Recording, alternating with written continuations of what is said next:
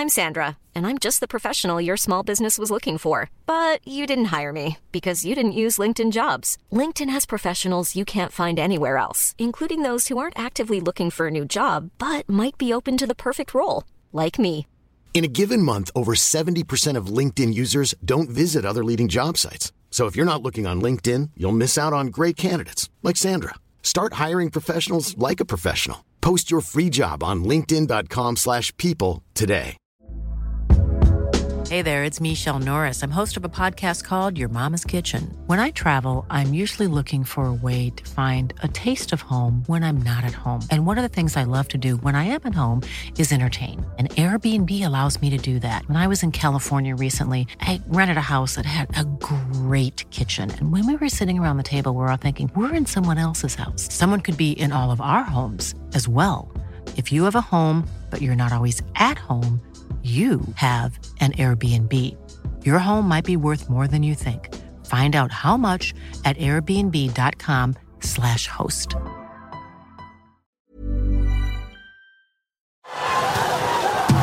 Hockeyvänner, det blir NHL, det blir SHL, det blir Hockeyallsvenskan. Det ska bli riktigt, riktigt kul. Trion Bulten, Wallin, Gide. Det är så bra. Ja. Jag älskar det. Det är mål! Det är mål! Och Södergren jublar. Hög frekvens, högt tempo. Deflected and a save! Rebound save! That was brilliant! Oh my goodness! Det gillar vi så mycket. Jag älskar det. En levande legend. Det är ju helt fantastiskt. Andas och njut.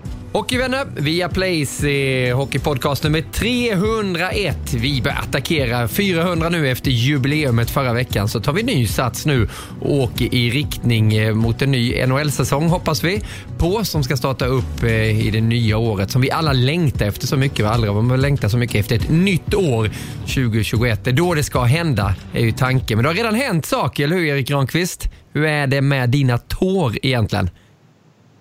Ja, smärttröskel 8 på smärtskalan 10. Jag är inte lika bra som Rickard Wallin och Södergren och spelar med skador, men jag har ju inte missat en sändning på 7 år, så att jag kämpar på. Jag var nere i förråd och skulle hämta en grej och lyckas sparka in i en balk där i mörkret. Aj. Och lilltånageln flög av direkt och spricka i tån.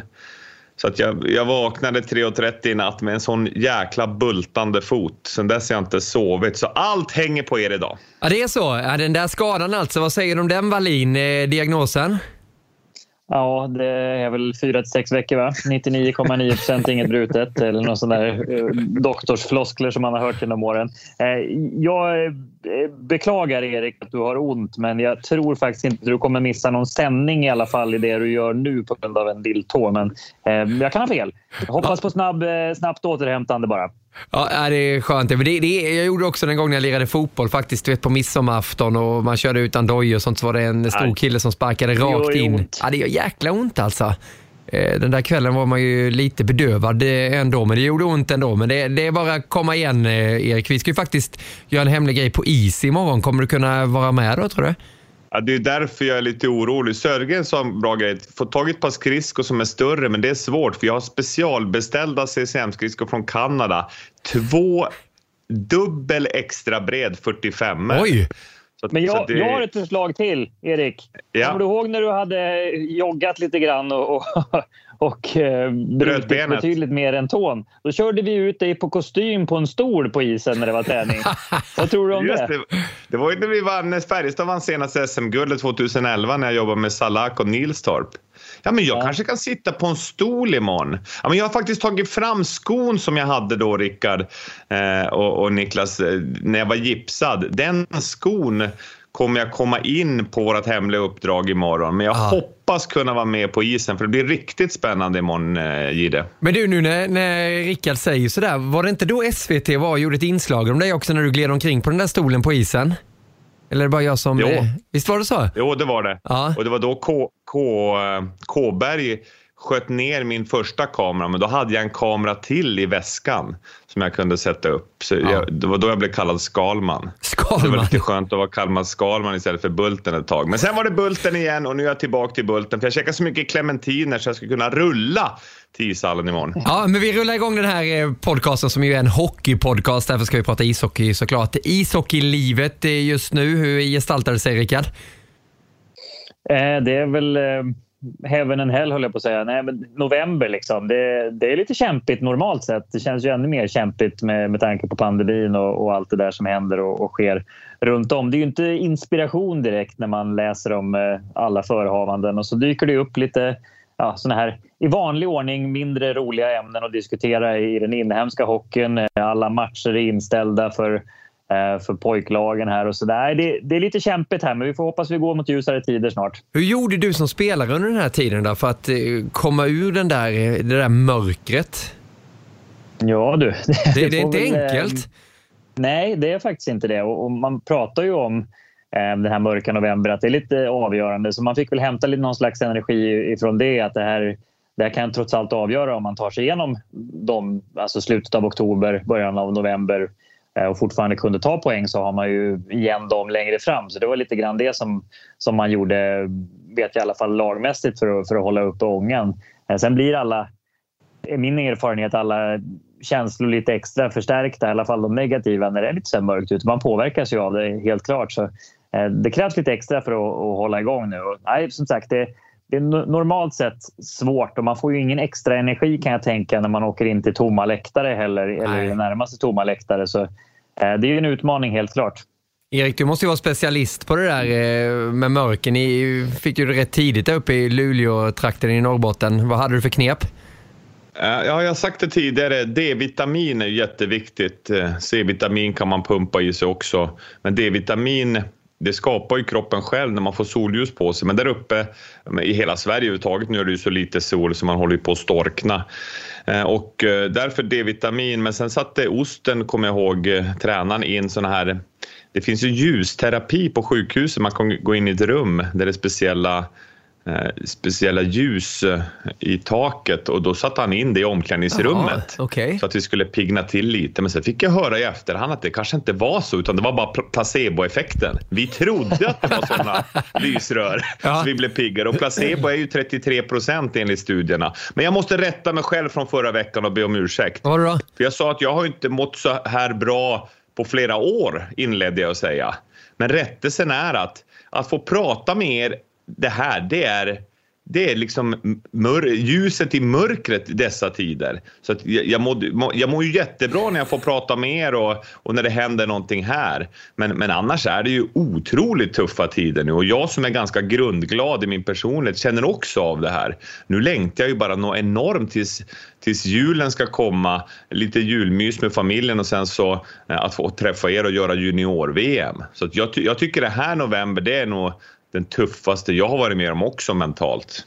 Ja, man längtar nu till JVM här. Det är som du sa, det 25 drar det ju igång redan, och då laddar vi på där på Nents plattformar på Viaplay också med premiärmatchen där på TV10 också, kan ni se den. Det är Schweiz-Slovakien som ger sig ut. Vi drar igång redan 19.00. Det är nedsläpp strax efter 20, så blir det en timmes införsnack där inför hela junior-VM. Ta ett stort grepp om det. Och så är det även Tyskland-Finland. Det kan bli en lite småtrevlig match därefter. Sveriges första match, det är ju den 26. Då möter man ju Tjeckien, och den matchen ser ni på Sveriges Television. Det är inledningen av junior-VM. Vi ska prata mer om det om en liten stund. Men jag tänkte vi skulle stanna här i SHL. Och som Rickard var inne på så är inte allt så positivt nu. Och inte rubrikerna har inte varit det heller den gångna veckan i SHL. Tacklingsdebatt, har ni hört det förut? Ja, den pågår där ute nu och den har eskalerat. Så varför inte kalla in våran krönikör då, Håkan Södergren, direkt från Ikea med munskydd på sig från Oslo, så kommer här veckans krönika. Och det är bara tackla igång det hela, Håkan. Jo, men i och med att vi har så mycket tråkiga ämnen så får jag bara dra en liten story från the late 80s då. Ja. Det handlar om målvakter och Luleå, så vi har lite koppling till det. Thomas Javeblad som stod i HV gick in på Denny Eriksson som var klubbdirektör i HV. Gick in på hans kontor och så sa han så här: Denny, sa han, jag ska flytta till Luleå. Då reste sig Dan Eriksson upp och så gick han och så drog han ner alla persienner, släckte ljuset Jaså, du sa. Så du vill bo så här 8 månader om året alltså? True story. Ja, det är det. Ja, jag vet. Ja, den är bra alltså. Ja. Vi behöver lite glädje. Vi behöver det. Vi behöver lite. Ja. Du har ju alltid en liten punkt att du får krönikera fritt lite Albert Svanberg i Sportspegeln där du äger ordet, Håkan. Varsågod. Tack. Jo, vi har ju pratat om tacklingar, vi har pratat om slashingar och hela den debatten som egentligen har lugnat sig lite tycker jag och som ser rätt så bra ut nu. Nu är alla de här slagen mot klubborna, de blir ju 2 minuter, det vet alla. Och är det så att du inte med ditt eget klubbblad siktar mot pucken så är det ju per automatik en destruktiv rörelse och du ska ut. Så att där börjar vi faktiskt få en norm nu. Men det här med de här tacklingarna som kom i veckan, till och med veckan innan här, vi hade en uppe i Leksand där Cooper körde över Cehlarik, vi hade Novik som tog Josefsson och så hade vi Emil Larsson och Sund här. Alltså det som är problemet med dem, det är inte tacklingarna i sig. För att om du tittar rent tekniskt på Emil Larssons tackling på Sund, jäkligt snygg kroppstackling. Samma sak Novik på Josefsson. Den Cooper på Cehlarik, den är väl lite sådär. Men problemet med de här, det är ju då så att säga, vad är det egentligen rubriceringen visar på? Emil Larsson, ingen straff egentligen. 5 matchers avstängning. Det är en rätt stor spricka från inget straff på isen till 5 matchers avstängning. Novik körde över Josefsson 2 minuter. Inget straff efteråt. Egentligen tacklingen ingen större skillnad. Cooper på Cehlarik då får en charge i 5+20 match. Ingen mer. Det här på något vänster, dels så skapar det lite osäkerhet på isen. Och jag tycker domarna som vanligt sätts sig i en sån här väldigt svår situation mitt emellan alla. De är mellan spelare och regelboken. De är mellan regelboken och disciplinkommittén. Och de står där som svarta får hela tiden. Så att det är lite synd alltså.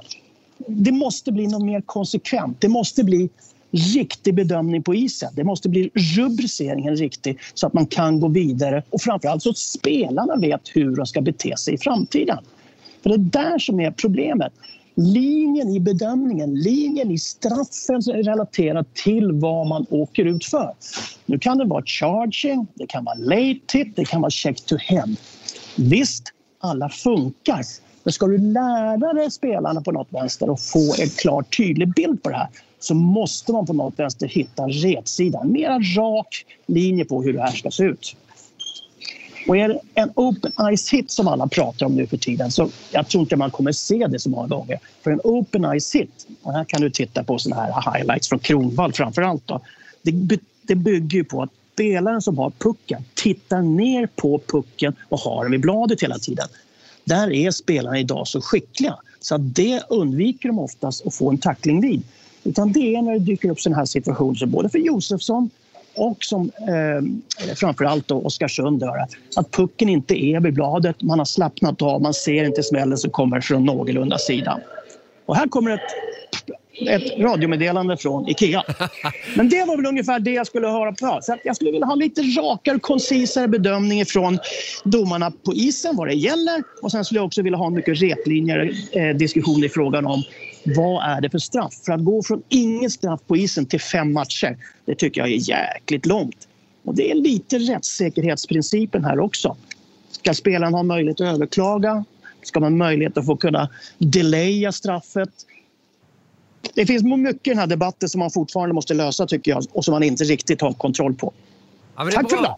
Tack så mycket Håkan. Shoppa på. Ja, jag kan vara kvar ett par minuter. Alltså, det är rea här på Ikea. Så det då kommer jag dit också. Rea på Ikea i Norge. Det är kostsamt. Det är som svenska priser alltså. Ja, säkerligen. Men du, tack för den tacklingen där och vi tar emot den.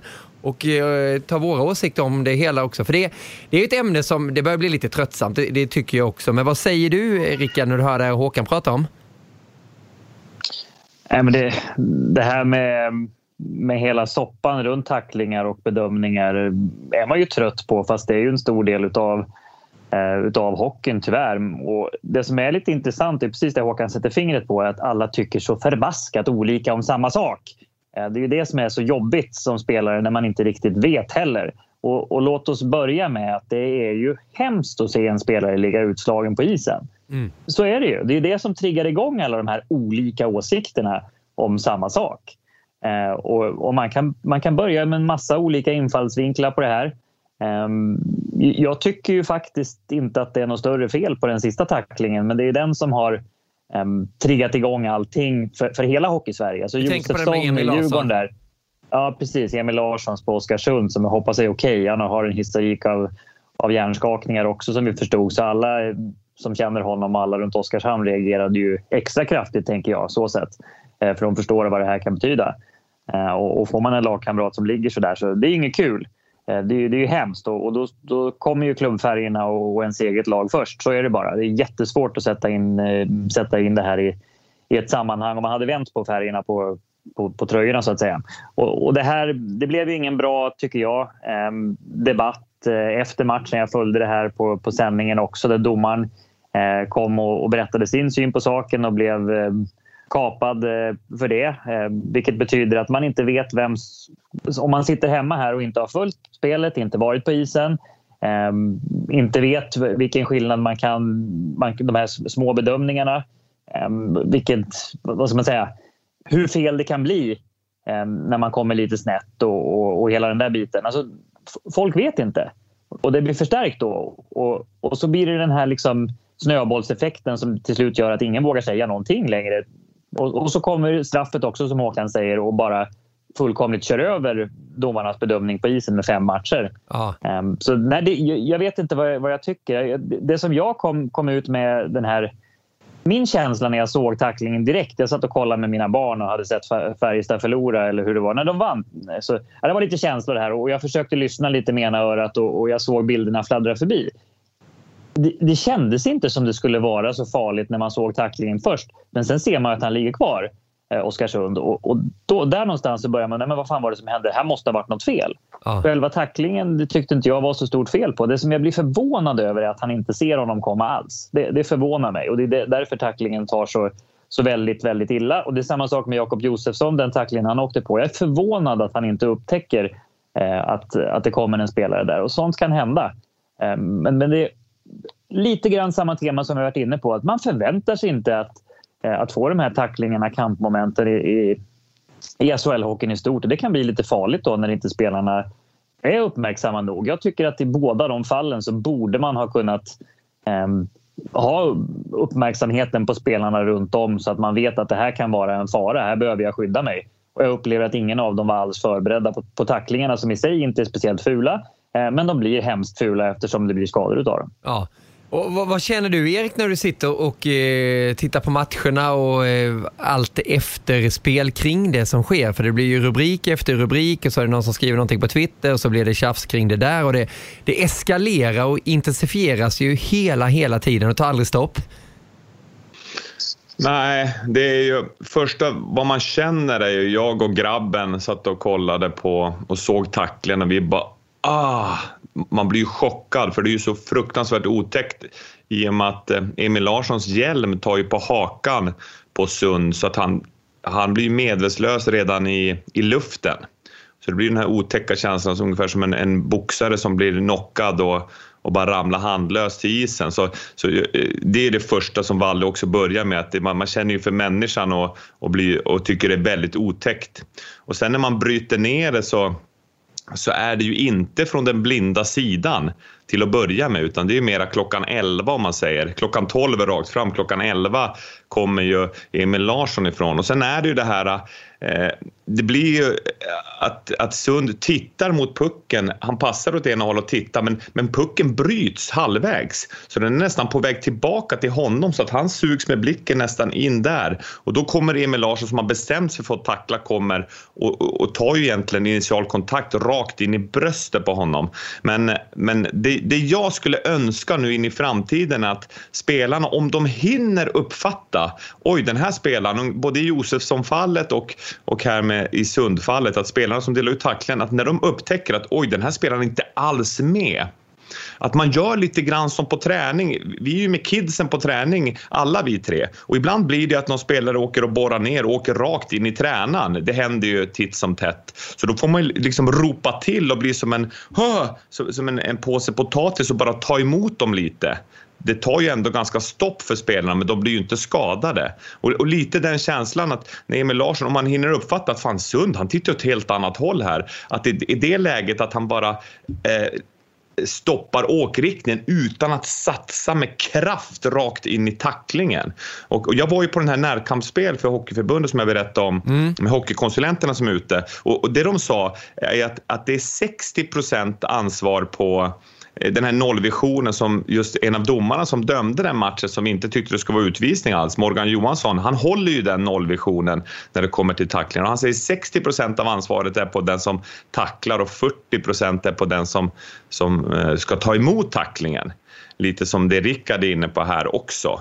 Så man tjatar ju på kidsen att upp med huvudet, ha blicken, och inte och passa inte och beundra passet, utan passa men sen vrida upp huvudet, och innan du har passat försök skanna av så mycket som möjligt. Men tillbaka till din fråga där, Niklas, så är det ju, det blir så enormt mycket fokus, och det blir ännu mer fokus i och med att det är så otydligt allting. Och jag vill bara klargöra för alla nu som kanske inte har förstått det jag menar där i Karjala, om jag får bara göra det snabbt.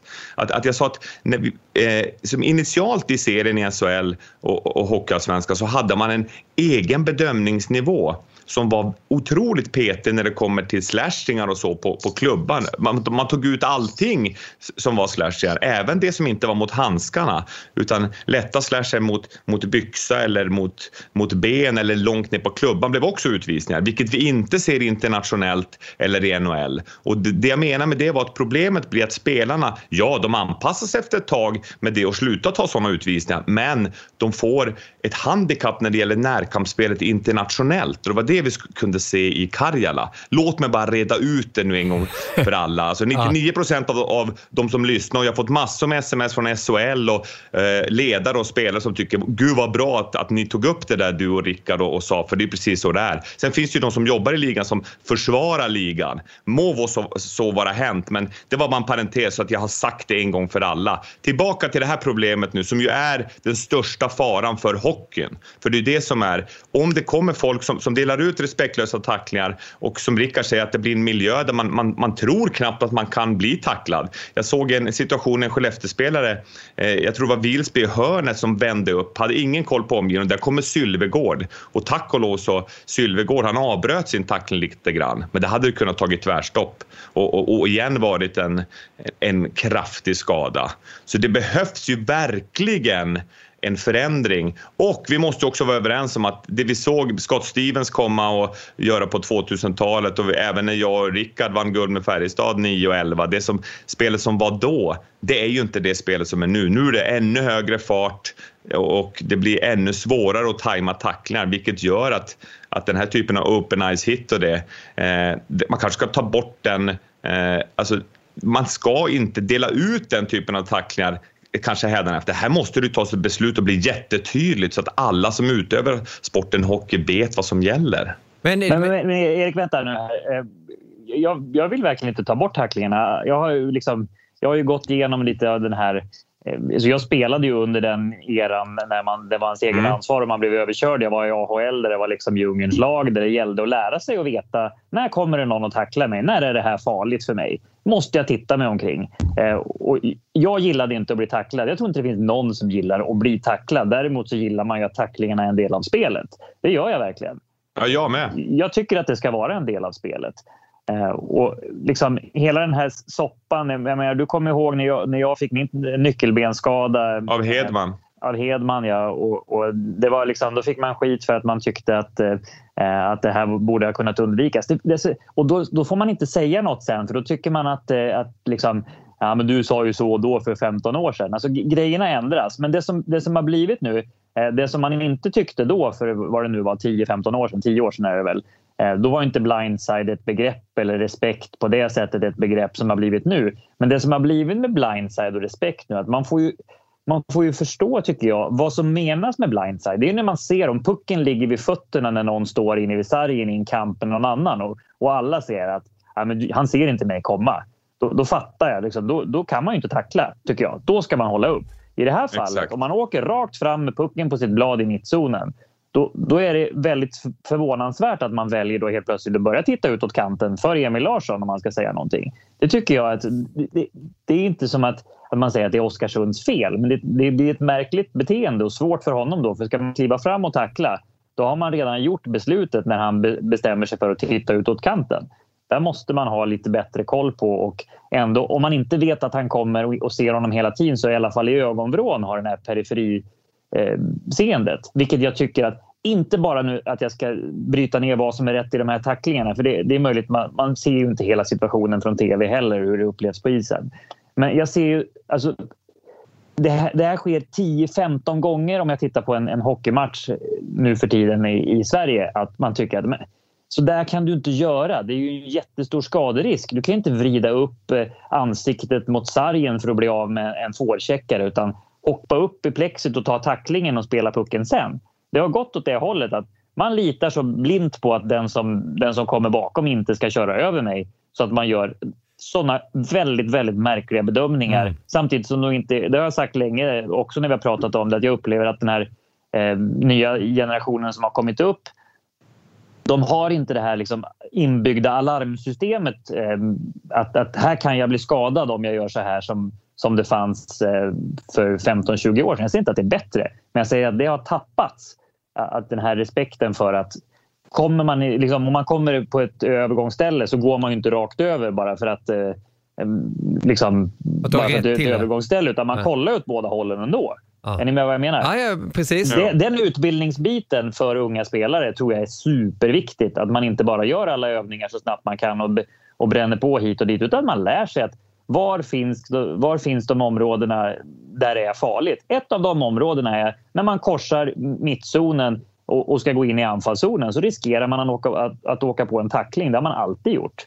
Och det var det som hände där. Och samma sak om man går in och ska ta ett skott som Josefsson gjorde där, så det kan hända att man missar någonting. Men det är också, när man har pucken så riskerar man att bli tacklad. Det är, så enkelt har det alltid varit. Det är inget nytt. Jag vill inte ta bort tacklingarna heller. Jag tycker det blir ett element som vi kommer sakna alldeles för mycket. Ja. Och jag bara då, som inte har varit verksam inom hockeyn på det sättet, när man bara sitter och tittar. Jag tröttnar ju också på de här debatterna. Det var ju lite som Petter Rönnqvist där var det förra veckan också i C More-studion. Han var ju så trött på att prata om tacklingarna till slut, och där och då förstod jag honom också att men jag skulle mycket hellre gärna vilja veta varför vann Färjestad den här matchen. Hur kommer det sig nu att den här killen har gjort 3 poäng på de 2 senaste matcherna, eller 3 mål? Alltså lyft upp de här sakerna som spelet går ut på, att vinna matcher. Det är så jäkla lätt att falla ner i den här gropen och prata tacklingarna, för det blir det som folk diskuterar. Vi hör själva här, vi skulle kunna sitta hur länge som helst och prata om det här, men en grej som jag funderar kring är, det här är ändå SHL, en av de världens bästa hockeyliga. Varför blir det så stora rubriker här? Vi bevittnar ju NHL där det är ofantligt många fler matcher. Jag vet att det är mycket bättre spelare där borta, men det kan ju inte bara vara det. Det går ju betydligt snabbare spelet där också. Och ni säger ju att det är farten som gör mycket. Varför blir det inte lika stora rubriker där borta? För det måste ju hända där också. Hur tänker du kring det, Erik? Ja, men där borta, allting är bättre där. Även hur de instruerar spelarna och hur de skickar korta, väldigt effektiva videoklipp. Är det någon som går över gränsen och gör något fel, då skickar de ut en video vad som var fel, så att det blir väldigt tydligt till spelarna, som då snabbt anpassar sig. Och tack och lov så har det ju ändå minskat. Jag läste någonstans här i morse när jag förberedde mig att hjärnskakningarna har minskat i SHL och även borta i NHL. Alltså det går ändå åt rätt håll. Men det finns ju som sagt en nollvision, ungefär som i trafiken, att man vill att det ska vara det ska vara 0 döda i trafiken, om vi tar den liknelsen som Valle där, och även att man ska ha 0 hjärnskakningar då på en isrink, men det kommer ju aldrig vara ner till 0, men man kämpar emot det. Men det här är ju också, om vi tittar på längre sikt, på kort sikt vill jag ha svar av dig, Niklas. På längre sikt vill jag bara säga att där är det ju väldigt mycket en utbildningsfråga, och jag ser vi är 11-åringar på träningar här nere som jag är med hjälptränare här i Rögle, och att börja utbilda spelarna att står 2 kamper om pucken, då får man inte komma in och tackla. Utan då ska man in och ta pucken, och tacklar man, men då bara tacklar man mot händerna, armarna, så att man får lös pucken. Man åker inte in och tacklar i huvudet när det står 2 kampar om en puck. Eller man åker med klubban i 2 händer i luften och sätter ut ett knä och gör knätacklingar och så vidare. Utan man spelar med blad mot puck, och sen kan man tackla också. Det är en utbildningsfråga, en respektfråga, men på kort sikt här så vill jag höra av dig, Niklas, som är ett mediegeni. Hur kommer det sig att det blir det här fokuset, tror du? Ja, men jag är helt övertygad om att det säljer, för att vara helt ärlig. Det blir de här rubrikerna när man kommer ner som journalist efter match, antingen om man ska göra en intervju i tv eller radio eller ha någonting till tidningen, så är det såklart lättare att fråga hur ser du på den där tacklingen till tränaren, och då vet man att den ena tränaren kommer att vara upprörd för att de vill ha fram ett straff, att någonting kanske ska bli större, och man är ruggigt irriterad, man är orolig över sin spelare såklart som är skadad och mår väldigt dåligt. Och då kanske man säger lite saker i affekt också, och då blir det ännu större rubriker, och så rullar det vidare, och så blir det ett ordkrig, och sen nästa match så åker det andra laget på en sån här tackling, och då känner man sig kanske orättvist behandlad senast, och då åker man vidare på samma resa. Så att det går liksom inte att stoppa det där med, jag vet inte, jag är övertygad om att det händer skador i andra ligor på hockey-VM och sånt. Så man pratar inte så ofta. Det kan inte bara vara att spelarna är så mycket bättre. För det är ju SHL-spelare som kommer över till NHL också. Inte kan man lära sig det här så otroligt snabbt. Eller vad känner du där, Rickard? Vi ska väl vara ärliga och säga att vi får ju inte hela närheten till de debatterna som blossar upp kring grejer i NHL också. Det finns ju de som är fruktansvärt missnöjda med hur Department of Player Safety, alltså om man googlar på olika fansidor till exempel till lagen, så kan du nog få läsa liknande kommentarer. Däremot tycker jag att de är från ligan sett lite tydligare än vad SHL är med vilken linje som ska gälla, och det har vi varit inne på förut, att delvis beror det väl på att det är en lite mer lätt kontrollerad, eller kontrollerad ska jag inte säga, men eftersom den här disciplinnämnden är ju inte anställd av SHL, så det är ju det som gör det svårt för hela produkten, och lite grann som Södergren säger, att det är det som gör att det blir så himla hattigt och man vet inte vad som gäller. Det är det som är svårt. Men det förekommer ju grejer där borta i NHL såklart också, även om ligan är bättre. Men generellt sett så är de bättre på att förbereda sig och åker inte på lika många tacklingar. Vi brukar prata om det på VM, och det har varit lite grann samma på junior-VM också. Att de skickligaste spelarna blir inte tacklade lika ofta. Det här med att Gretzky inte kunde bli tacklad var ju en myt till viss del också. Det var ju att han var bäst på att ta sig undan och visste vart det var farligast att vara, så att säga. Fanns nog de som försökte köra över honom också. Jag kan tänka på Magnus Johansson i Linköping, som man kunde åka en karriär och bara försöka jaga. Det gick inte att tackla honom. Så den sortens spelare finns inte lika många av i Sverige till exempel, som är så skickliga på att inte bli skadade. Sen händer olyckor ändå. Men det är ju tjafsigt. Det är mediaklimatet i Sverige i stort. Det är väl det som hela grejen är också, att tyvärr så fastnar vi i de här ledsamheterna betydligt enklare än att hylla eller prata om det som är bra. Ja, jag tror också det. Får jag bara säga, vad gjorde Magnus Johansson som du spelar med, som jag var med och coachade där i VM, Valle, vi spelade mot honom, hitklock på Lidström, de skulle försöka tackla honom, det ringde inte en enda gång, Gretzky med flera. Ända som de var små så lärde de sig ha huvudet uppe, vrida på huvudet, skanna, se medspelare, se motspelare. Så det börjar ju ett beteende väldigt tidigt som man sen har med sig upp genom hela karriären. Niklas Bäckström har ju vittnat flera gånger om att han ville veta var alla var redan när han var liten knodd där uppe i Gävle och där han höll till. Och det som är grejen är ju att ibland hjälper det ändå inte. Ibland, han fick ju en tjuvsmäll, Bäckström hade passat pucken och någon sekund senare kom Anders Lee och och tacklade honom. Påminner lite om den där tacklingen på Josefsson. Det var ännu senare som Lee gjorde på Bäckström och då fick han en hjärnskakning tyvärr, Bäckström. Så grejen är ju nu som har blivit, jag vill bara avsluta med det, att det har blivit en tendens också att man spelar ifrån sig pucken och sen får man tacklingen. Och det är ju så ju vi uppväxta, Rickard, att även efter man spelar ifrån sig tacklingen, sen skyddar man ju sig. Det är ju det som har varit hela grejen. Och även om det är ett helt annat spel och snabbare spel nu, så är det ju otroligt viktigt att de här 40% som Morgan Johansson, domaren, pratar om i nollvisionen, alltså att puckföraren har ansvar, att även om man har spelat ifrån sig pucken, att man är beredd att skydda sig om man skulle bli tacklad. För det skulle ju också dra ner skadorna. Ja, och det är som Rickard var inne på du också, Erik, att det tråkigaste är ju att de här skadorna kommer och att de blir allvarliga också. Så det är klart att man inte ska blunda och man ska prata om det här också. Sen så är det ju julafton för journalister och för media också när det blir en sån sak att det blir ingen utvisning, ingenting på Larsson och sen helt plötsligt får han ett straff på 5 matcher. Var det över 50 000 kronor tror jag i böter också. Något sånt. Det är klart att de här Johan Svensson och Hans Abrahamsson som räknar ut då, det är 190 000 ungefär då i månadslön. Så 5 matcher plus 50 000, det är ju enormt. Alltså det är ju ett väldigt hårt straff. Och den här otydligheten som råder just nu i SHL med regelbedömning och det här med tacklan, det måste ju till en tydlighet. Det är vi ju väldigt överens om. Och såklart så tänker vi på Oskarsund och hoppas om ett snabbt eller ett långsamt, lugnt tillfrisknande. Ingen stress tillbaka. Det viktigaste är ju absolut hälsan och livet i stort. Visst är det så, och vi vänder på det och stänger den där debatten lite. Tackar Södergren också för krönikan där. Och ta fram det positiva från SHL, för det är ju en häftig liga som man sitter och beundrar mycket nu när inte NHL är igång heller. Något positivt som utmärker ligan just nu enligt dig, Rickard? Jag tycker att det roligaste som jag har sett på länge, det är Nils Lundqvist och Jesper Wallstedt i Luleå. Lite grann med tanke på junior-VM också, och att det är unga spelare som kommer upp.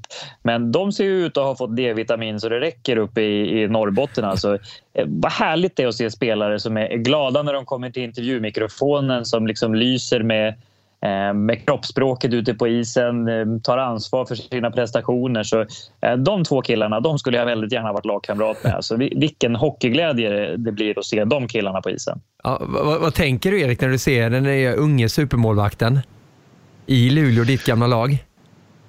Ja, han var med på målvaktsverkstan som jag och några kollegor har uppe i redan innan han kom upp till Luleå, innan han valde att gå hockeygymnasiet där uppe i Luleå och bli tränare av Linda Blomqvist, en skicklig målvaktstränaren där, och hela det systemet de har där med målvaktsgruppen uppe i mitt gamla lag där de förädlar diamanter. Och jag sa direkt, jag kommer ihåg första dagen där på målvaktsverkstan, då var han nog 14-15, Jesper, att det här är den största motoriska målvaktstalangen jag någonsin har sett. Alltså hans teknik, det var svart bälte, 5:e dan som man säger på karatespråk eller jujutsu-språk. Så otroligt välutbildad målvakt där från... Hey, I'm Ryan Reynolds. Recently, I asked Mint Mobile's legal team if big wireless companies are allowed to raise prices due to inflation. They said yes. And then when I asked if raising prices technically violates those onerous 2-year contracts, they said, "What the f*** are you talking about, you insane Hollywood ass?" So to recap, we're cutting the price of Mint Unlimited from $30 a month to just $15 a month. Give it a try at mintmobile.com/switch. $45 up front for 3 months plus taxes and fees. Promo rate for new customers for limited time. Unlimited more than 40 gigabytes per month. Slows full terms at mintmobile.com. Hiring for your small business? If you're not looking for professionals on LinkedIn, you're looking in the wrong place. That's like looking for your car keys in a fish tank.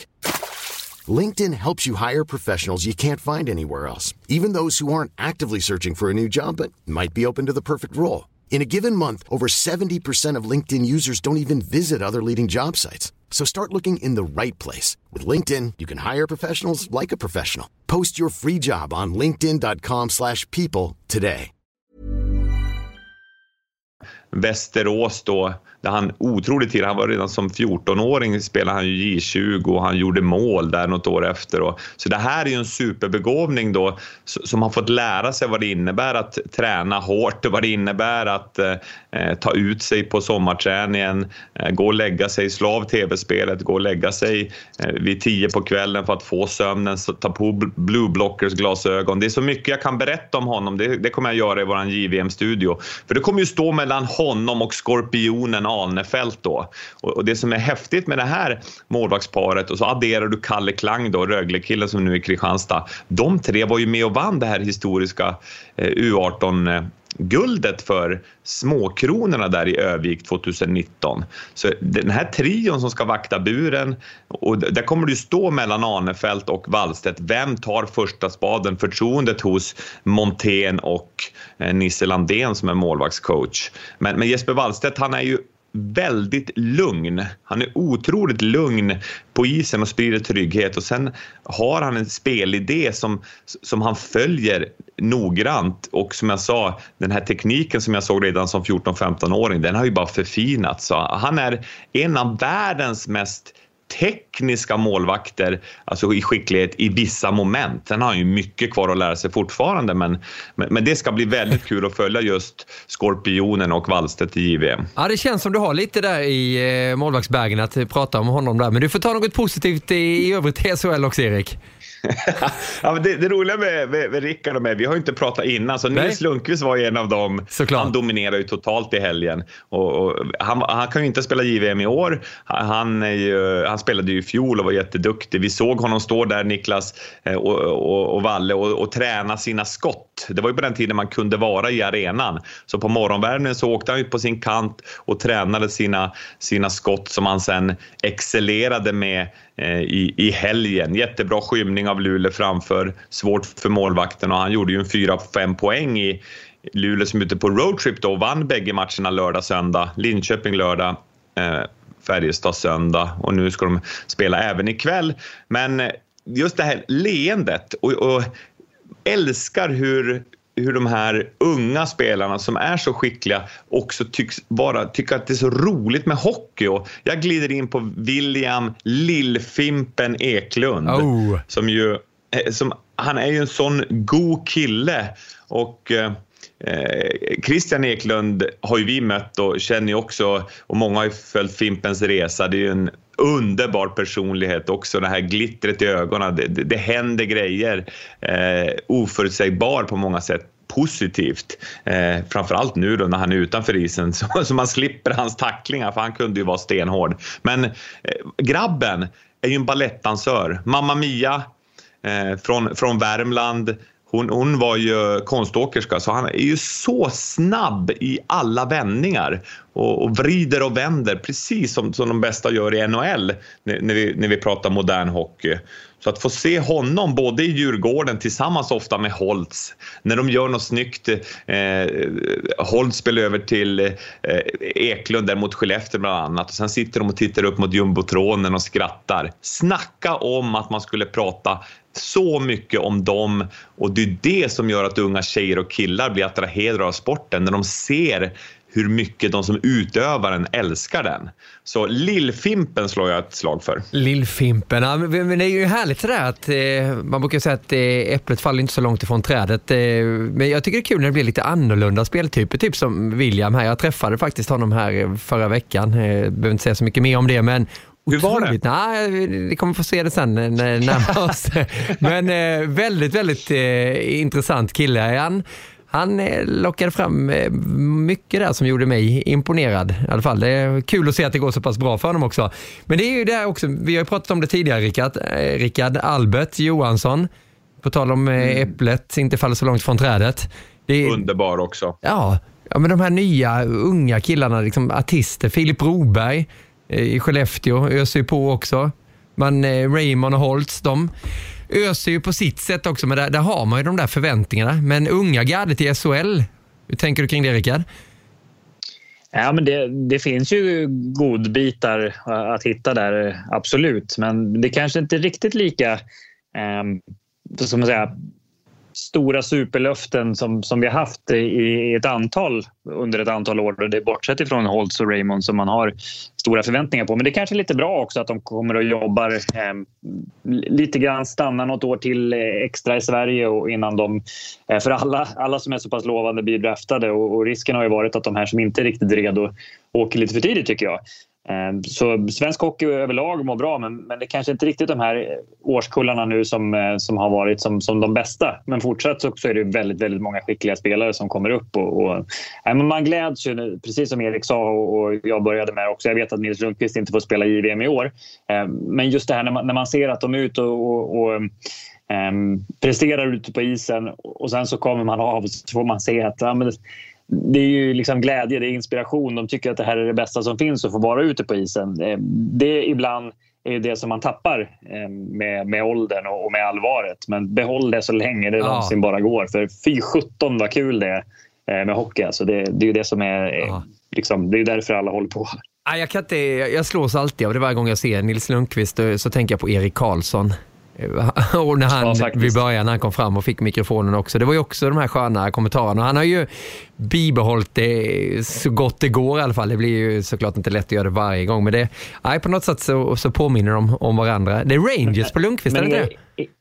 Ja, precis. Men Erik vill ju han har en annan personlighet. Han sticker ju ut mer och ska vara lite tvärtom bara för att. Och på det sättet liksom klackarna i taket. Lundqvist har en annan framtoning. Så det är mer så här ren glädje bara för att få vara en del i laget. Och även om han är individualist så verkar han vara mer liksom drillad än vad Erik Karlsson var i den åldern och liksom lagspelet och den delen. Så det är lite olika personligheter och de kommer ju från lite olika delar av landet också. Det kanske har någonting med det att göra. Kan vara så här, men vad riktigt hör du? Tindra med ögonen när du pratar om Lundqvist. Det är kul, tycker jag, Wallin. Det här med fördelningen måste vi ta innan vi stänger igen SHL. Fördelningen då som har kommit här till lagen när det gäller miljoner i stöd, och vilket alla klubbar skriker efter, så blev det ju Frölunda som fick 10,8 miljoner. Färjestad var tvåa där på 9,3, Växjö sen 8,8, och längst ner då så hittade vi Skellefteå på 5, Oskarshamn på 2,4 miljoner. Hur tror du klubbarna tänker kring det här stödet som de nu får då från staten, Erik? Ja, det är ju såklart väldigt välkommet, för alla har det ju ekonomiskt tufft som jag pratat om så många gånger. Och det här är ju baserat på uteblivna intäkter. Så det är ju viktigt att poängtera det, och alla var ju medvetna om det. Sen så kommer det ju bli viktigt att äska om mera stöd. För det här, alltså jag hör några rapporter om att det kan bli utan publik i år framåt. Alltså utan en fullsatt Löfbergs Arena eller ett Skandinavium, eller för den delen ett Catena Arena här i Ängelholm där det härjas av corona fortfarande. Så det här kommer att vara månader, år in i framtiden. Så men som sagt, väldigt viktigt tillskott, och att få in likvida medel, alltså att man har pengar att kunna betala de löpande kostnader man behöver göra, där löner är en stor del såklart. Så ja, det var bra att det kom nu, och jag förväntar mig att Björn Eriksson och de trycker på så att det blir mer, så att det kommer ändå mer till idrotten framöver. Men än så länge så hockeyn fick ju mycket är det också, bra. Vad säger du, Niklas? Ja, nej, men vi ska ju ta det. Hockeyn fick ju en hel del av det här nu, hur fördelas ut, och det är ju så mycket mer, och det är som du säger att de ska få mer hit och dit. Förstå hur många som behöver pengar där ute. Det var någon som skrev till mig på Twitter där i och med att Taif då, kära Tingsryd där nere i Kronoberg i Småland, ligger ju riktigt dåligt till, och det är inte säkert att de överlever fram till nyår eller kan spela klart den här säsongen då efter nyår. Och då kommer liksom så här, men det kan inte Oliver Ekman Larsson gå in och betala lite. Nej, det är klart att han kan det, men det blir också så där att man ska ställa på sin spets varför en spelare, bara för man är fostrad där, ska gå in och täcka upp nu när det har blivit en sån här sak. Det finns ju så många som behöver pengar, så det är ju en ruggigt svår situation. Jag gissar att de här pengarna räcker ju inte länge för SHL-klubbarna. De försvinner ju bara pang så här snabbt. Jag vet inte vad det har stått där i Karlstad, Rickard. Har det varit någonting kring detta? Nej, det som har varit debatten här är ju hur man ska tolka hur många som får fortsatt släppas in i hallen, som jag har läst om. Men det är ju en följetong att få likviditeten att räcka till även för Färjestad som har den största kassakistan på banken. Men allting är liksom, eller allting, stora delar är bundet i olika investeringar även där och i arenan och sådana saker. Så det är ju inte lätt att få de likvida pengarna att räcka till, och det har varit någonstans, tror jag från början, att de flesta klubbarna, Färjestad också, såg framför sig någonstans till jul och sen skulle det bli lite bättre förhoppningsvis. Nu är det precis tvärtom, så även om jag inte hoppas att det blir som Erik förutspådde med år framåt utan publik, så får man nog realistiskt ställa in sig på nu att den här säsongen är ju körd publikmässigt. Så det handlar ju om att överleva och försöka rätta liksom mun efter matsäcken lite grann. Vilket vi pratade ju om tidigt när vi inför den här säsongen i podden, och många med oss också, om att det känns inte riktigt bra att man går ut och signar på de här dyra kontrakten och inte tar i problemen.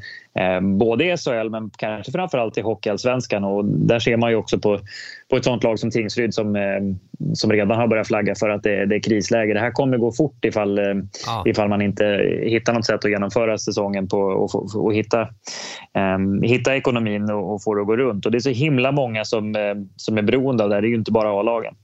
Nej. Tingsryd fick ju 950 000 kronor då, liksom Almtuna längst ner. De var ju de som hade minst uteblivna intäkter då. Vilka fick flest där i Hockeysvenskan, Erik? Hur var det? Jag har inte sett den fördelningen. Ja, Modo 7,1, Björklöven 5, AIK 3,4, Timrå 3,2 enligt Sundsvalls tidning. Jag läser nu vad Expressen skrev här, Adam Johansson. Mora 2,9 miljoner, SSK 1,9, Västerås 1,7, Västervik 1,3, Vikarlskoga 1,3, Väsby 1,3. Grattis Väsby förresten, som har tagit några fina skalper. De vann ju bland annat mot Björklöven. Han var glad att tränaren efter den matchen, förstår man ju. Han var glad, det var ingen censur där.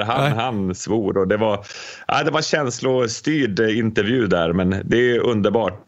Kristianstad 1 miljon och så Tingsryd Almtuna som sagt 950 000. Där hade ni fördelningen i Hockeyallsvenskan. Har ni en sak som dök upp i mitt flöde här på Facebook igår bara. Det var att det stod någon länkat till någon artikel uppe i Bollnäs, så är det tydligen något sån här gubblag som har kapat lite grann Bollnäs IF eller IS eller vad de heter, hockeyklubben där. Deras del utav den här kakan för att de skulle ha arrangerat någon match åt Leksand, någon försäsongsmatch, och så har man sökt då stöd, vilket gjorde att Bollnäs, den hockeyföreningen med ungdomsverksamheten, fick 12 000 och det här gubblaget eller vad det var fick 300 000.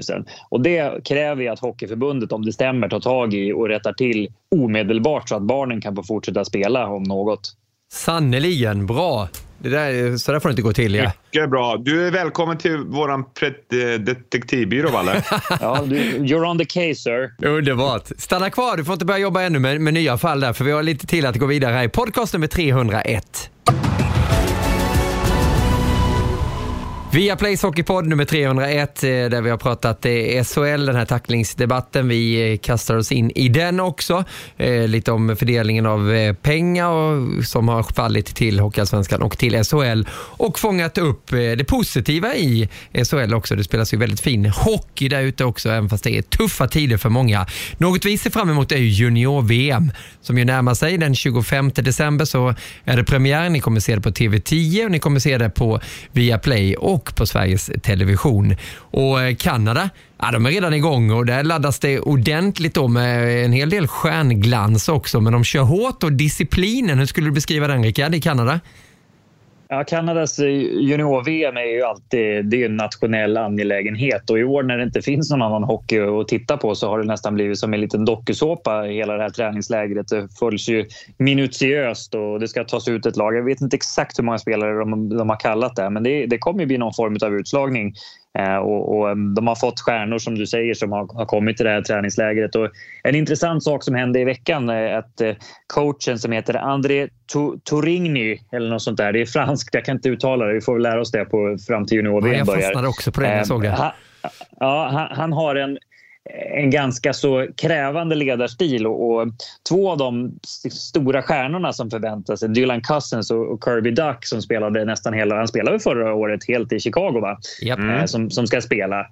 De skulle träna då om det var 10.30 eller 11.30 och 10.30 så blåser han i pipan och då står de i båset och är då så här 10 sekunder senare ut på isen. Så då ska han göra någon liten poäng av det här då och åka fram till spelarna att de får välja mellan att gå av då och erkänna att de var sena och sätta ett liksom exempel för resten eller också så struntar de i det och kör träningen. Och de valde ju såklart, det var ju inte en fråga, det var ju ett krav att de skulle säga retorisk fråga. Ja, exakt. Så de gick ju av och fick sitta och titta den här på träningen på sidan och fick såklart svara på frågor från media och allt det. Men själva grejen var att han skulle markera här emot laget att kolla på våra ledare här.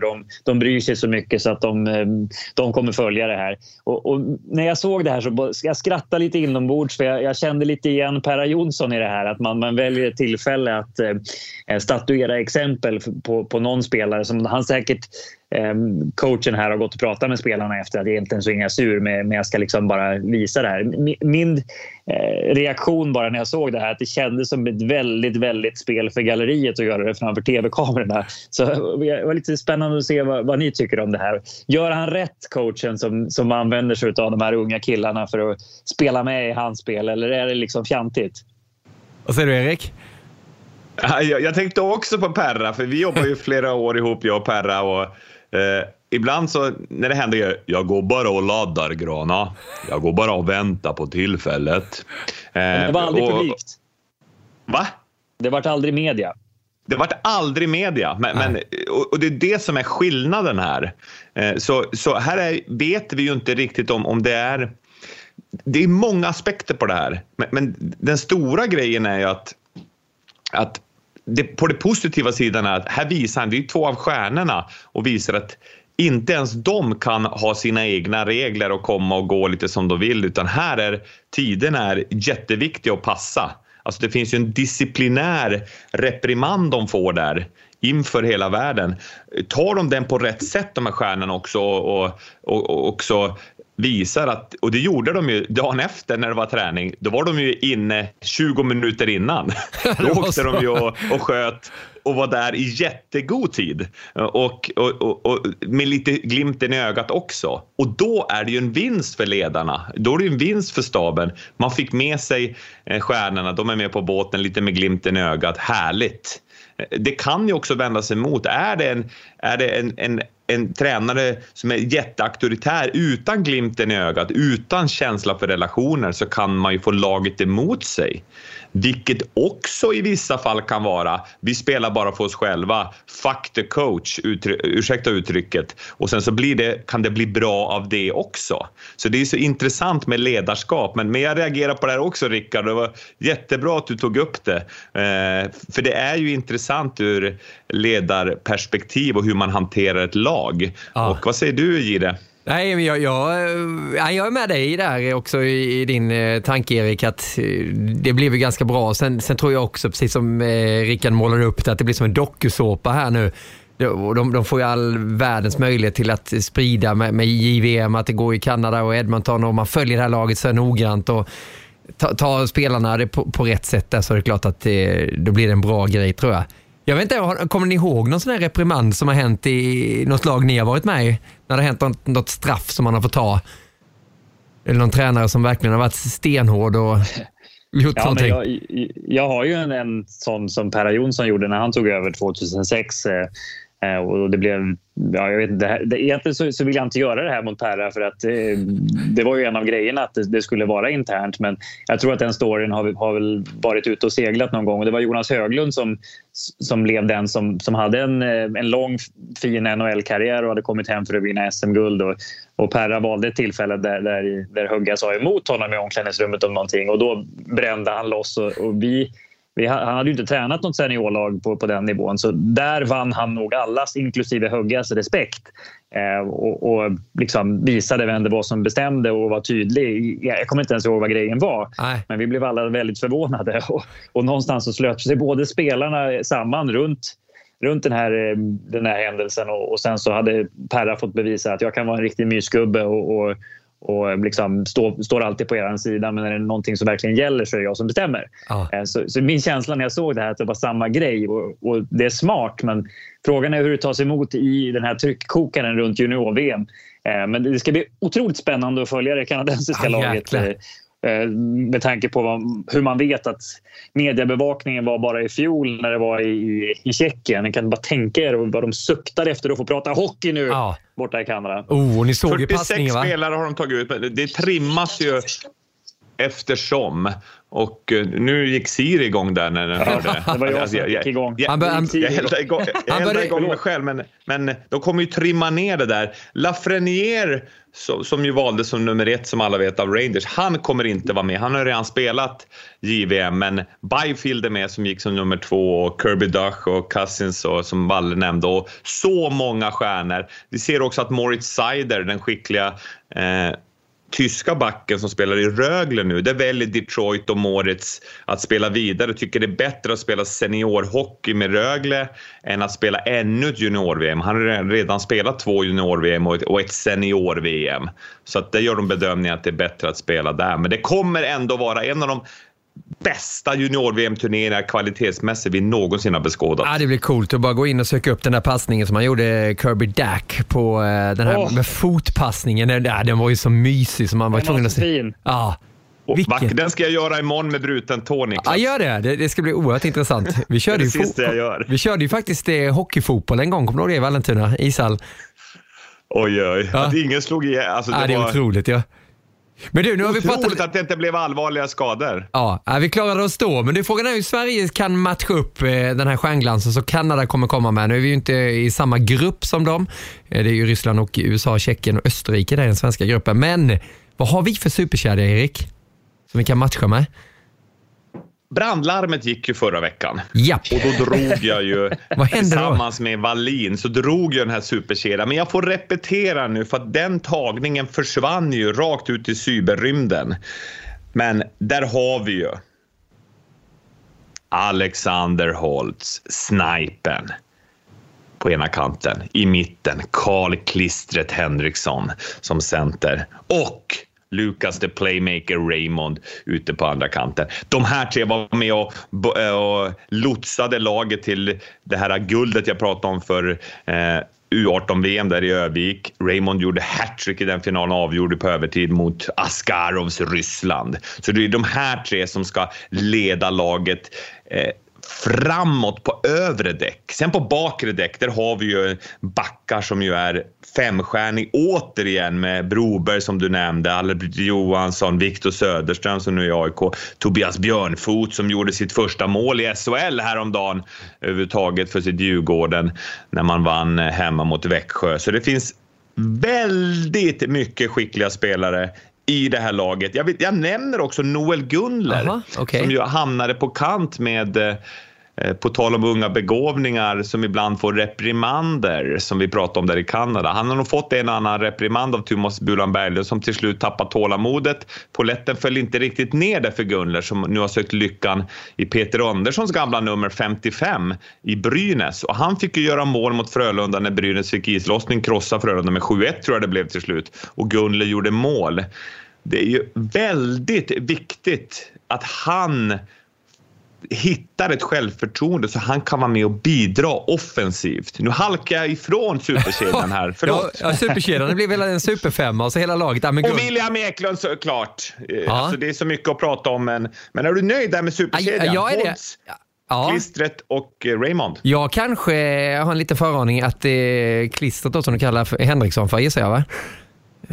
Att det kanske kan bli en William Eklund där. Jag bara säger en sån sak. Absolut. Och det jag skulle säga att William Eklund har ju spelat center tidigare. Han spelar ju ytterforward i Djurgården oftast. Men han skulle kunna hamna. Han och Holtz har ju väldigt fint samarbete i Djurgården.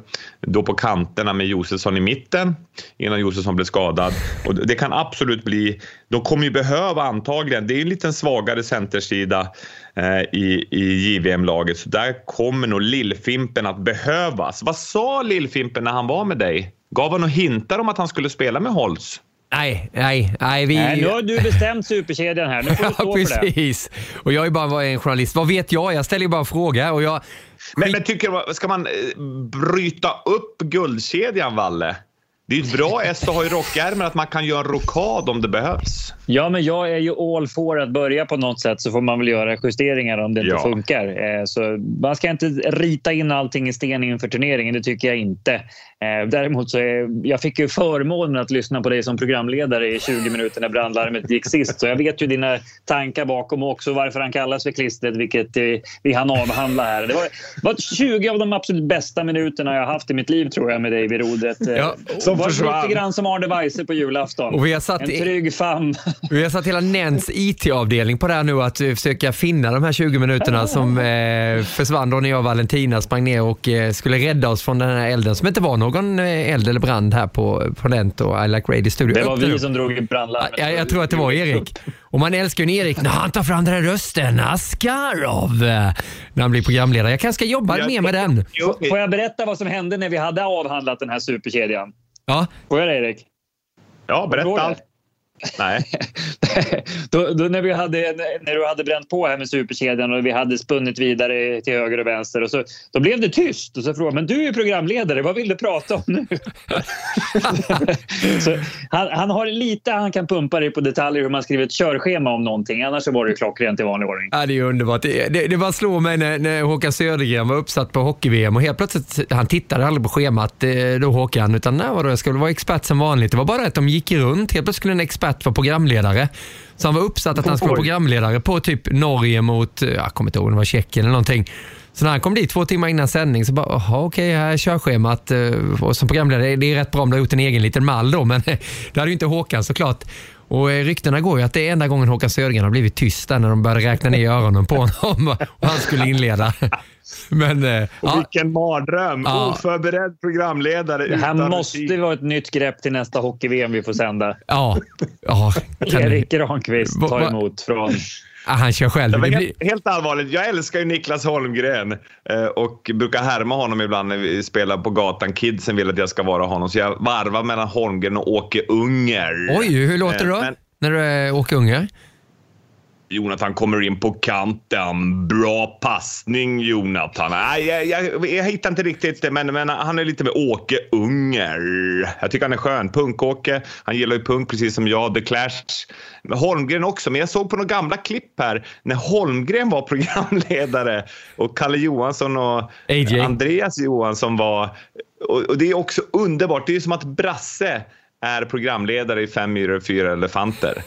Det är ungefär samma sak som skulle hända om jag var programledare, tror jag. Vad säger du, Niklas? Har du sett de där gamla klippen när Homer ledde? Ja, han hade ju hand om våra NHL-sändningar när vi körde igång här med Viasat Hockey på den tiden. Ja, det var väldigt mycket papper, så han är otroligt på att förbereda sig. På tal om det. Han åker ju inte bara ner till en sändning, Holmgren, utan det är, ni som har kommenterat med honom vet ju att han tapetserar ju hela den här boxen han sitter. Jag vet inte hur han gör när han är på plats där. Hur gjorde han i Köpenhamn när ni kommenterade finalen i VM till exempel?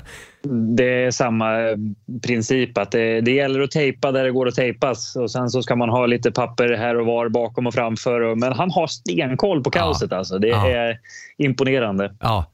Han fick ju den uppgiften då när han var NHL-programledare. Då skulle vi gå igenom alla matcher. Kommer ihåg det, man gjorde grafik så man zoomade in en karta, så var det var bara det att det var 14 matcher den kvällen, tror jag. Så att det tog ju aldrig slut. Det var ju till Philadelphia och till slut hade han ju inget mer att säga. Och Kalle Johansson, de stod ju bara och tittade, och så Holmgren bara, ja, det är som jag brukar säga hemma, att det kan aldrig bli för mycket matcher. Det är ju som man går till ett bibliotek. Kan det finnas för mycket böcker på ett bibliotek? Kalle Johansson, han var tyst och han visste inte riktigt vad jag ska säga, men det är underbart. Men NHL, det kan han utan och innan. Holmgren, och då är ju frågan, den här övergången, den sista vi har den här podcasten: när, var, hur, vad händer med NHL? Jag träffade Mika Zibanejad förra veckan på paddelbanan faktiskt. Han hade ingen aning vad som händer när det börjar. De börjar röra sig över nu, de svenska spelarna också. Många har ju varit där ett tag, men de visste ingenting. Tror du på 1 januari, Rickard? Vad ska jag tro? Det känns lite tajt. Det blir snarare, tror jag, en bit in i januari om man kommer igång i januari. Men man måste väl igång i januari, tänker jag, om man ska spela den här säsongen och få in några intäkter. Så jag vet inte. Det som vi har pratat om förut är ju att de behöver ju sitta i karantän alla inblandade, och det behöver ju vara någon form av träningsläger. Så 1 januari känns tajt alltså, när inte något beslut är taget nu. Ja, vad har du hört, Erik? Alla podcast som du lyssnar på? Ja, jag lyssnar på Sportsnets 590 The Fan. Elliot Friedman där, insidern, var gäst. Och det är fortfarande 1 januari som gäller som preliminärt datum. De kommer att inte köra någon All-Star Weekend. De kommer inte köra någon Winter Classic. Men för att det ska gå att dra igång 1 januari, NHL-säsongen då 2021 som det kallas för, men det blir ju 21 eftersom det är efter nyår. Det är att de tar ett beslut och kan presentera en plan här i slutet på november. Så att det brinner ju i knutarna, kanske till och med när vi spelar in det här. Det måste komma upp med en plan, och det de skissar på är att ha en kanadensisk division, alltså 4 divisioner, där det är inte de divisionerna vi ser nu, utan det är lokal närhet, alltså så nära som möjligt mellan lagen, och en helt kanadensisk division som sagt, och att man kanske betar av ett gäng matcher på kort tid. Och sen så gör man en sån här buffert som det även har diskuterats i SHL, att inför slutspelet att man har någon vecka där man kan spela igen eventuella matcher som har blivit uppskjutna, och det pratar ju SHL också om nu. Johan Hemlin hörde en intervju där med Lasse Granqvist berättade det. Så att det är många frågetecken fortfarande, och nu har det blivit lite tjabb här mellan spelarorganisationen och ägarna också, för de skrev på ett nytt CBA där som gladde alla att den skulle bli någon lockout, men nu menar ju då ägarna på att de vill dra ner ytterligare om det bara blir en 60 matchers säsong, för det snackas om att det kommer inte gå att göra en full grundserie. Det kommer de inte hinna innan OS om de ska få in slutspelet också, utan de kanske måste tajta till det till en 60 matchers grundserie. Börja slutspel i mitten av maj, sluta i mitten av juli, så att OS sen kan dra igång i lugn och ro den 23 juli. Vad har du hört mer, Valle? Nej, alltså man hör ju bara ryktena, och man ska ju, om det är någon som vet så är det Elliot Friedman vad som är i görningen. Men ja, vi vet ju inte riktigt. Jag tyckte att de gjorde ett väldigt bra jobb. Det har jag sagt förut, att jag var ju tveksam till hur de skulle få ihop hela den här bubblan, men där hade de ju verkligen gjort en grundlig analys på vad som behövdes göras NHL. Men det är så himla mycket större nu med tanke på att det är så många lag inblandade, och att man inte kan vara borta under hela grundserien. Så jag bara sitter och väntar på att beslutet kommer, och har faktiskt, tror det eller ej, goda förhoppningar på att NHL ror i land det här på bästa möjliga sätt, även om det inte kommer ut perfekt. Ja, det tror jag också, och det som du var inne på där, intäkter, de behöver intäkter nu. Slutspelet kostade helt enormt stor summa, så att jag tror att NHL, det tickar där nu. De behöver verkligen få igång det här nu också och sätta en ordentlig plan, och kan nog inte ha det riktigt så rigoröst som det var under slutspelet. Det pallar man inte en hel säsong. Det går nog inte ekonomiskt heller, så det blir också... Vi kan nog vara rätt säkra på att de kommer vara några av de första som vaccineras. Ja. Hur dumt det än kan låta, så kommer de ju vaccinera NHL-stjärnor, och USA kommer ju inte börja med, som i Sverige, att bara vaccinera riskgrupper, utan där kommer det vara idrottsmän och sådana saker som har chansen att köpa sig för i systemet, och där kommer NHL och NFL och alla de ligorna stå på kö. Ja. Sannoliken, visst är det så. Ja, vi följer det där, och det kommer vi ha god tid att snacka om i den här podcasten som ju är 302 nästa vecka. Vi ses imorgon onsdag, Erik. Välkommen till Vallentuna. Ja, tack så jättemycket. Nu ska jag ta bort snörena från skridskon och pressa ner foten. Det här uppdraget, det är faktiskt bland det roligaste jag vet det du har klurat ut här, Niklas. Jag tror vi kommer få en hel del intressant information, så har du ägg hemma? För jag tänkte faktiskt göra lite äggröra innan vi går på isen. Jag får lösa detta. Ja. Nej, men ta med den där stekpannan du köpte. Ja, jag går ner och hämtar den här nu när vi har spelat in det här. Så tar jag med den. Den ligger där nere i studion, stekpannan. Och vi har fixat nya målvaktsgrejer också. Från ett stort företag som gör bra hockeysaker. Så det kommer ett par nya röda. Var hon nöjd med dem? De såg ju ruggigt bra ut på henne, men Var hon nöjd med dem? Super nöjd. Så att det är... Men annars, förlåt bara en detalj, men har du kaffe? Jag har kaffe.